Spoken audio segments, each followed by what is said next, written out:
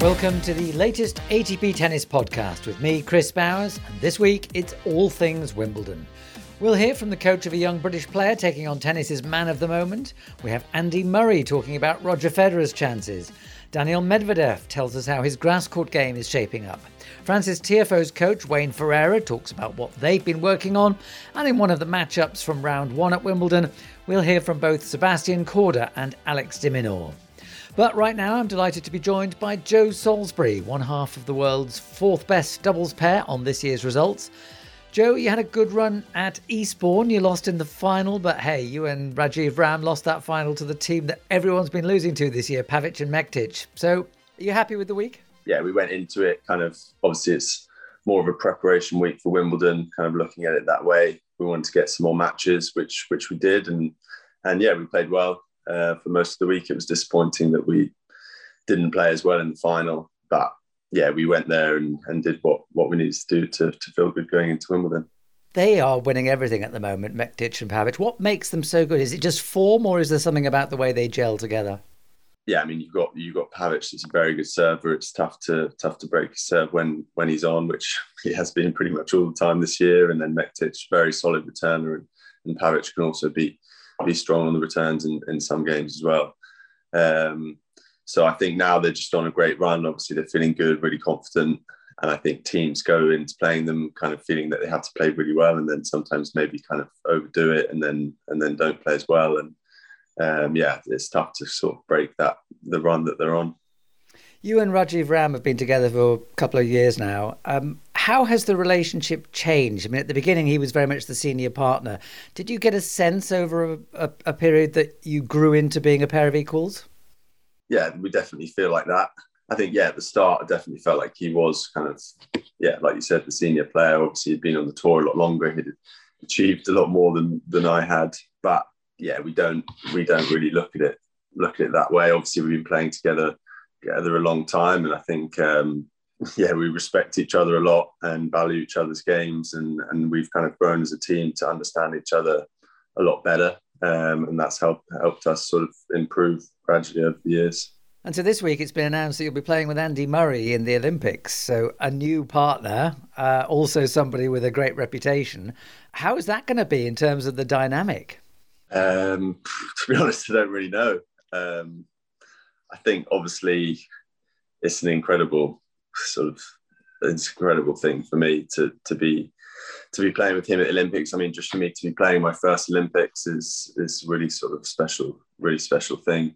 But to be playing with him, such a legend of the game. I mean, it's going to be a bit of a surreal experience, I suppose. But I think, yeah, I mean, I've got to know Andy better over the last few years, and yeah, I mean, such a good guy, easy to get on with, he's just very down to earth. I mean, once you're kind of around him, you sort of forget who he is and what he's achieved.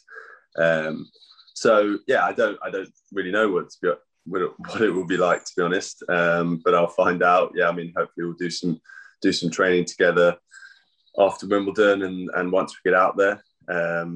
But yeah, I don't know what it'll be like, but I'm sure I'll enjoy it. How did it come about? I mean, there's been a kind of lot of discussions with the players, the coaches, with the LTA about who was going to partner who. It had been talked about that I'd play with Neil. Neil Skupski.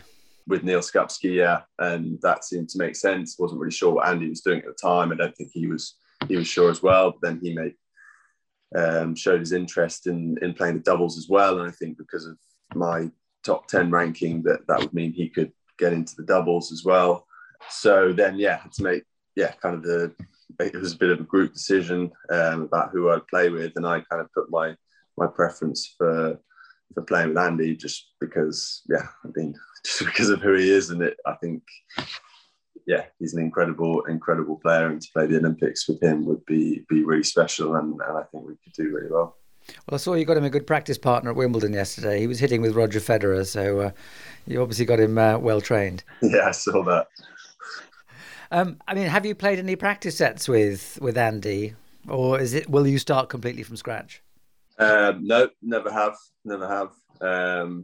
Yeah, I mean, I think the only time I've been on the court with him, I think, is when we played the Queen's final a couple of years ago.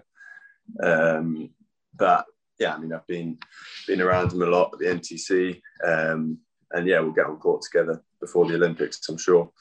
But yeah, it'll be a new experience, but I don't think it will feel too strange after a while. I mean, he's obviously played a lot of doubles with Jamie and Davis Cup, and worked with the doubles coaches, and kind of those similar sort of doubles system that we play. So I don't think it'll take too long to get used to it, to playing together. But you're not going to play any tournaments between Wimbledon and the Olympics. You're just going to play practice sets in Tokyo. Yeah, we won't play anything before, because we're going, I think, the weekend after the finals of Wimbledon. So yeah, we'll just have that week, and then we'll be going out there, and then we'll be there, I think, 5 days before, and just training out there. You talked about how the British players often hang together at the National Tennis Centre in London, and the fact that you've obviously worked with Andy Murray as part of the British setup. We talked a lot over the recent years about how the French really hang together. Is there the same sense of solidarity among the British players, that you all follow each other, you all chat, you practice when necessary, that actually you are part of a broad team, even if, as in your case, you have a regular partner who is not British? Yeah, I think so. It's definitely seemed that way. Yeah, I think especially after the Battle of the Brits event last year, it kind of brought everybody a bit close together. But yeah, there's a great kind of atmosphere at the tournaments between the Brits hanging out a lot together, watching each other's matches, supporting each other, following their progress, and yeah, it does feel like you're part of the team, which is great, because obviously you're out there on your own usually, and it's nice to feel like there's other people supporting you, and kind of people that you can always hang out with if you want to. So yeah, it does feel that way. You mentioned the Battle of the Brits. This was a COVID-induced tournament, because none of you could travel, that you ended up playing against only British players. How weird was that, given that you're normally on the global tour most of the time? It was a bit strange, and I think it kind of exceeded everyone's expectations. It was an amazing event. I think obviously everyone was really looking forward to competing and wanting to compete after the time off that we had, but it really filled that gap so well, and everybody got into it so much. We had the kind of individual event before, and then we had the team event, which was so much fun. I think most of the players love playing any kind of team event, any chance they get, and everybody just really got into it, and it was really competitive, but also a lot of fun. So it was great that we had that while we couldn't play any tournaments. So what's your reaction when you hear that a young British player, Jack Draper, has drawn the great Novak Djokovic in the first round at Wimbledon? Yeah, I laughed a little bit at that. I mean, it's tough. I mean, well, you can't really get anything more difficult than that, but I mean, it's an incredible experience for him. I think he's the sort of guy that, well, I don't know him too well, but I feel like he will sort of rise to the occasion, and I think he'll show all that he's got. I mean, I can't say that I think he'll cause an upset, but I think he will put up a good performance, and hopefully take a lot from it. And how is Wimbledon as a tournament for you? Because I mean, you live nearby. I mean, it's your local event. I mean, do you go there as a boy on your bicycle, and now you sort of get official courtesy cars? Or I mean, how has it changed for you, given that you've become a player?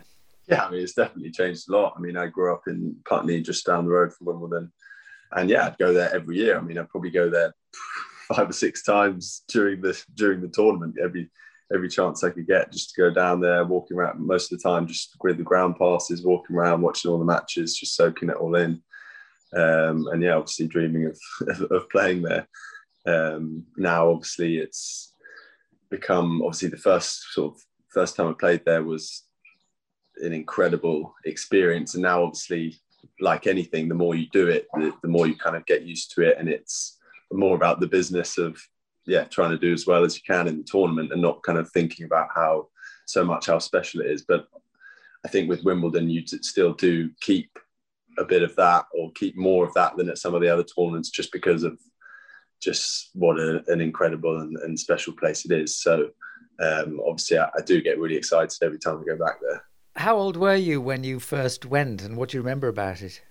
I can't actually remember the first time. I mean, I was probably very young, probably about 5 or 6 when I first went. The first time I remember, I think I must have been 9, because I think it was, I can't remember the year actually. I think it was maybe 2001 when, I think, was that when Hewitt won? And I think I watched. He won in 2002. Oh, was it 2002? Yeah. So I remember I watched the semi-finals. I was on court. Well, it would have been on centre court. I think I watched Xavier Malisse and Nalbandian. That was on court 1 because of rain. Was that court 1? Yeah, because that was the one where Malisse had to have a long injury assessment late in the first set. Yeah, it's a good memory for me there. But yeah, that's kind of the first match that I really remember watching there. And was there a point at which you had to make a conscious adjustment? This is not my fan shrine. This is actually just a place of work. Yeah, I mean, I think it changed a little bit the second time that I played there in 2018 when I made the semi-finals with Freddie Nielsen. Because I think even that year before, lost first round, and then second year I wasn't really playing on the tour. I was playing mostly challengers and had another wild card there, and it was still kind of just soaking up the experience. But then obviously we made that great run, and then kind of realised that wow, yeah, I could actually do quite well here, and realised that I could be challenging at the Grand Slams. So I think after that it changed a little bit of like, yeah, I'm getting to the Grand Slams and I want to win it rather than just enjoying being there. And you made a bit of history 2 years ago when you were involved in the first ever 12-all tiebreak. Yeah, not too fond memories looking back on that one. Yeah. What, because you lost to Continent of Peers? Lost 13-12 in the 5th set. But yeah, that was an amazing match. And yeah, we were 2 sets down, then came back to 2 sets all. We were 5-all in the 5th set, and then had to stop for the light, and then came back the next day, and then lost the tiebreak at 12-all. So yeah, I mean, I suppose it's nice to have that record, I suppose, but it would be a lot nicer if we'd come out on the other side of it. And has that left you with an opinion on whether the Wimbledon system of a 1-7 tiebreak at 12-all is the best one, or whether do you prefer the Australian system of 1-10 at 6-all, or the American 1-7 at 6-all, or the French no tiebreak? Yeah, I'm not sure. I mean, it's strange how every one of the Grand Slams has a different system to the end. But I think it is good, the Wimbledon, what Wimbledon has now, because I think it's good once you get to a 5th set that you don't just suddenly have a tiebreak to decide the match, that you do have a little chance to kind of go on and win it outright. Because I do think that the tradition of kind of carrying on in the final set is good, but obviously you can get the kind of crazy matches like obviously the Isner Mahou, and then I think it was the Anderson and Isner. Oh, it was Anderson and Isner again. Yeah, that really long one. So I think it is good that it doesn't carry on for forever. So I think I do like that system of having the 12-all tiebreak. As we go into Wimbledon, any particular players stand out, or any first-round matches that stand out for you? Anything that will catch your eye? I mean, obviously the Draper Djokovic. I think everybody's going to be watching that one. And then also for the Brits, I think I saw that Evo was playing against Feliciano Lopez, which I thought is obviously quite a tough draw on the grass. There's a lot of interesting first rounds where either they're young guys coming up, or guys that are just outside the seedings against the seeds. So there's some really tough draws. And even though you're a professional focused obviously on the doubles and on the mixed as well, you're a mixed doubles champion now, having won in Paris with Desiree Kravchik. Congratulations on that. Do you still find yourself a bit of the fan where you think, oh, I'll see how Kyrgios is getting on. I'll see how Federer's doing. I'll even see my new doubles partner, Andy Murray, how he's getting on against Basilashvili. Do you find yourself interrupting your own rhythm just to keep an eye on the fan favourites? Yeah, definitely. I mean, I'm still a tennis fan. I mean, I watch a lot. I watch as much as I can when I'm not playing. I watch the doubles. I watch the singles. And yeah, obviously the bigger the tournament, obviously at Wimbledon, I'm going to be keeping an eye, especially on all the Brits. But yeah, any of the big matches, I think it's the same for a lot of the players. I mean, most of the guys, they love tennis. We want to see what's going on and following all the other matches, seeing what's happening. And yeah, I know that even if I wasn't there playing, I'd want to be going and being there just watching the matches. Well, look, all the very best. I hope it's an interesting experience being in a hotel for Wimbledon, and I hope you do very well in the men's doubles and the mixed doubles. And yeah, good luck in the Olympics as well. Thanks very much. Well, as Joe Salisbury pointed out, one of the most anticipated matches from round one at Wimbledon is likely to be the defending champion Novak Djokovic opening his campaign against the British teenager Jack Draper. Earlier in the week, Anne-Marie Batson spoke to James Trottman, a consultant coach with the British governing body, the Lawn Tennis Association, and part of Draper's team at the Queen's Club in London. This week, obviously, I think hopefully is going to be a really important week in his future career, to play at this level at the biggest stage. We've always believed in Jack. Jack believes in himself, but to actually get out there and to perform to that level, the next thing is to be there. There's a lot of work still to do where his ranking's at, to become a regular player on tour who doesn't need wild cards to get in. So really after the kind of hectic grass court swing for the Brits, it will be back to work, getting his conditioning better, making the body robust, developing his game, and getting out there on the Challenger Tour and trying to make a name for himself. How do you, though, instill belief and confidence in a young player who believes he has that already? Well, I think there's nothing like doing it. It doesn't really matter. Part of our job as a support team, so Ryan Jones is his lead coach from Jet Academy, who does a fantastic job, and I'm there to support from the Lawn Tennis Association, the LTA's perspective, as a consultant coach and to fill in whenever needed. And part of our job is to instill confidence in players. It's the little talks you're going to have with them. It's how you set up the drills so the player's achieving. It's making sure that you're finishing sessions on a positive note.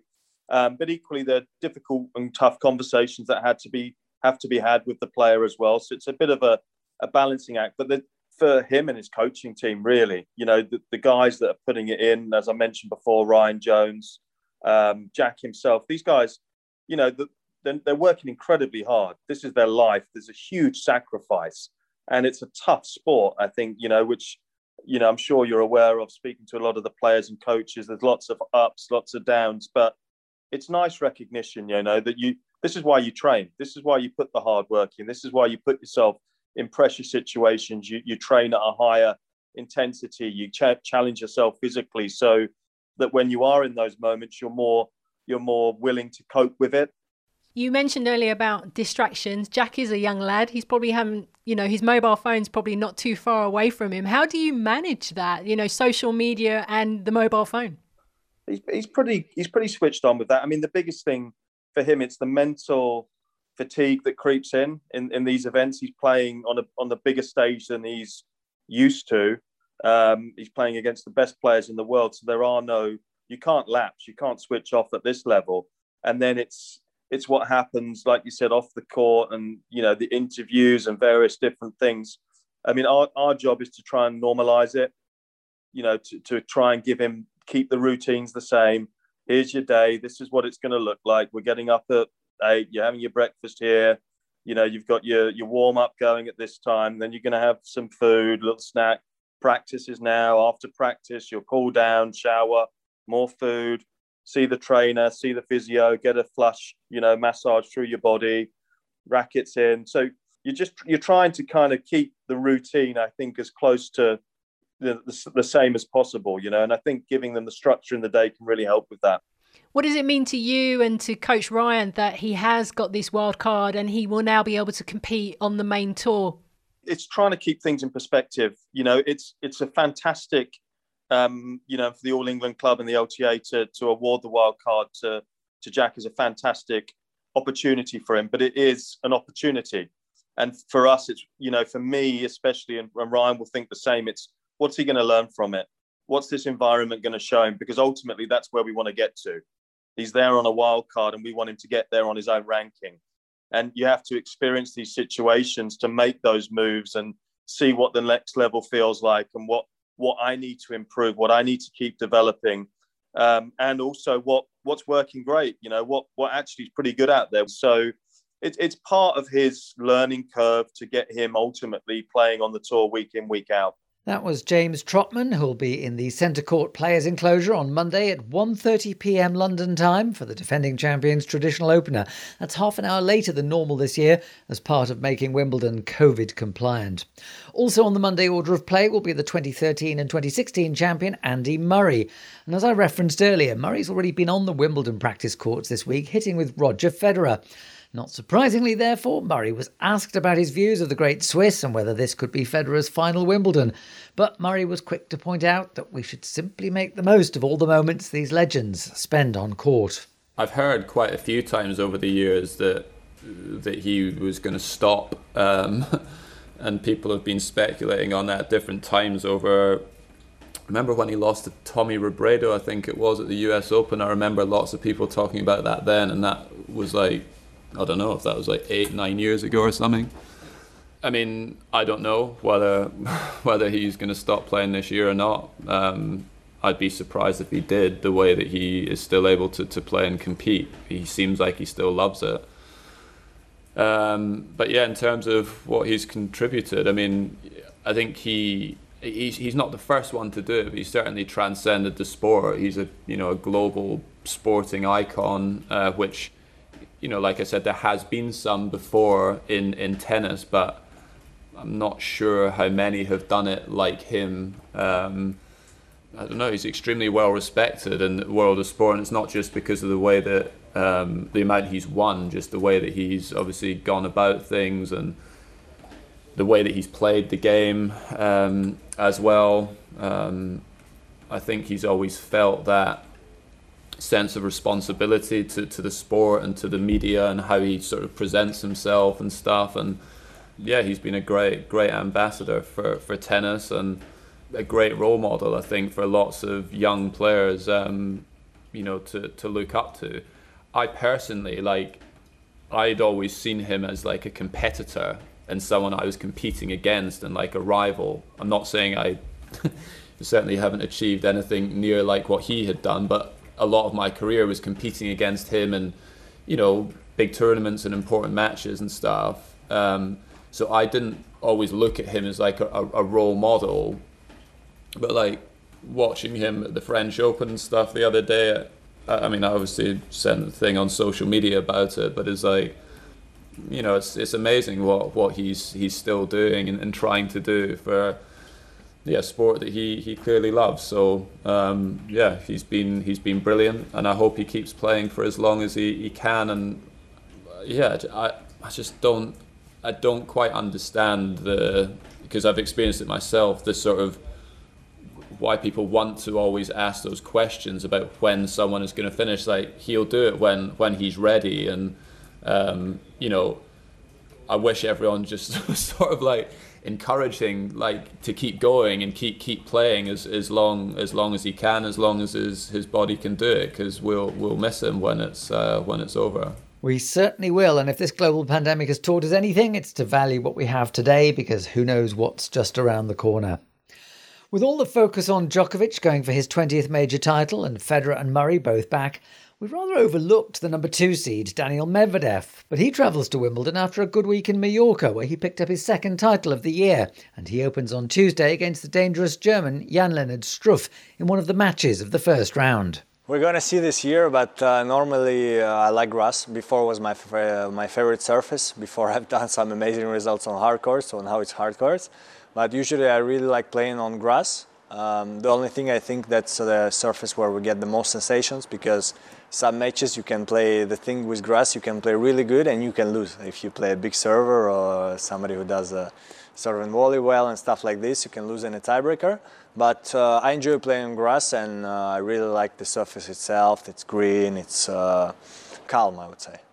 I think the most important thing on grass is concentration, even if it's important everywhere, is concentration, especially on your serve, because your serve is the key. You know, sometimes you can lose a break and it's going to be enough to lose a set more than on any other surface. And when you have this mindset, it's going to be much easier to be on the return also and to put pressure on your opponent. Another potential blockbuster will be between Stefanos Tsitsipas, who's now number 3 seed after his 5-set final at Roland Garros, and the American Frances Tiafoe. Recently on ATP Tennis Radio, Tiafoe's coach, the former Wimbledon quarter-finalist Wayne Ferreira, told Seb Lozier what he and Tiafoe have been working on. Well, he's great. He's a great person, funny kid, got a good personality, very relaxed in a lot of different ways. Sometimes has to be a little bit more serious. So we're working on trying to keep the aspects that are great about him in regards to being everyone's friend and having a likable personality, but working around sort of some of the things of growing up, having more responsibilities, more investment in the game. There's a lot of good about him, but a lot he still has to learn. I was going to ask you how you make him more consistent, because physically he's in such great shape, but yeah, the results haven't necessarily come, and there have been some injuries. How do you make him more consistent? Well, first of all, I mean, he's got a great body structure and he's a strong boy, but he actually wasn't in very good shape when we first started, so we've been working really hard on the physical side, getting him into a much better physical condition, which we all know that when you're feeling physically good, it helps the mental side a little bit too. We've been working on some structural things on the game, serve, volleys, forehand, that kind of stuff, but also trying to spend a lot more time on just the day-to-day stuff, getting more invested from start of matches to finishing, concentration, focusing, investment, trying to stay longer in matches, fight harder, just do those little things that make big differences. You look at matches, and matches are won and lost by a point here and there, and trying to make him more aware of the finer details and the importance of those little things. But for us, it's a day-by-day process. We're happy with what we did yesterday. I just would like him to go out tomorrow and invest himself and do the right things. I always tell him that you go out and do the right thing, and the outcome is not always in your hands. But if you go and put the best efforts in, hopefully it turns your way. So your appetite for winning was ferocious. It sounds like you're just the same as a coach. Yeah, but it's also more just feeling an accomplishment at the end of the day. If you don't win, you don't win. But if you go out to battle each day and you put in 100%, you can't feel bad about the outcome. It's the days where you don't put in the effort and you don't try as hard as you can that you leave the court not feeling like you did what you came out to do. So I'm just trying to, win or loss, it's not really the most important, it's the effort put in to get to the end. Wayne Ferreira talking work ethics in connection with his charge, Frances Tiafoe. Everywhere you look in the Wimbledon draw, there are fantastic matchups. Another to catch the eye is the clash between Australia's in-form Alex de Minaur and Sebastian Korda, the American whose Czech dad Petra got to the quarterfinals at Wimbledon in 1998. Korda spoke to Anne-Marie Batson this week about his previous experiences at Wimbledon. I didn't have the greatest relationship in juniors. I made the semifinals in doubles, but I always lost first or second round at Wimbledon. But I've never really had like a real proper training week on the grass. I was with my fitness trainer in the Czech Republic in Prague at our club, and we were kind of just moving around on a couple of soccer fields and kind of just getting the feel of it. And then I came here super early. I was here already Wednesday practicing, so I have a lot of practice sessions under my belt, and yeah, I'm just feeling super comfortable, and I think the grass suits my game, and I'm really enjoying myself. How are you going to deal with the increased awareness of you, Sebi Korda, making his appearance at Wimbledon as a senior pro? I'm not going to be too worried about what people say about me, but I think just getting the chance to play my first Wimbledon. I never played qualies either, so this is basically my first Wimbledon is going to be directly to the main draw, so it's super cool. I'm going to have my dad there and my coach Dean Golfine and my physio, so I'm going to have the time of my life. Hopefully I can get some really good practices with some top players and just kind of learn and yeah, just keep enjoying myself. And how do your parents, Petter and Regina, and also Coach Dean, how do they keep you so grounded? Because you seem so relaxed. Yeah, I don't know. My parents are super big believers in just baby steps, and you're doing something that you love, and not very many people can do it. So enjoy the most of it as much as you can. And I have a really great support system around me, my parents and both my sisters, and I have Dean Goldfine, I have Andre Agassi, and I've just added a physio to my team, and having kind of like a team around me, traveling with 2 people, 3 people. It feels like I'm a real professional now, and it's been a lot of fun. Sebi, why is the mental side of the game so important to you? I think my mom just kind of installed it into my head ever since I started playing tennis, to kind of have a poker face and never let your opponent see how you're really feeling and what's going on. So I think it's a really big tool for me, and I think I use it pretty well. How good is your poker face? You tell me. I don't know. My girlfriend always asks me, why are you always so mad on court? And I was like, I'm not. I mean, how did you learn about making that transition from junior tennis to the main tour?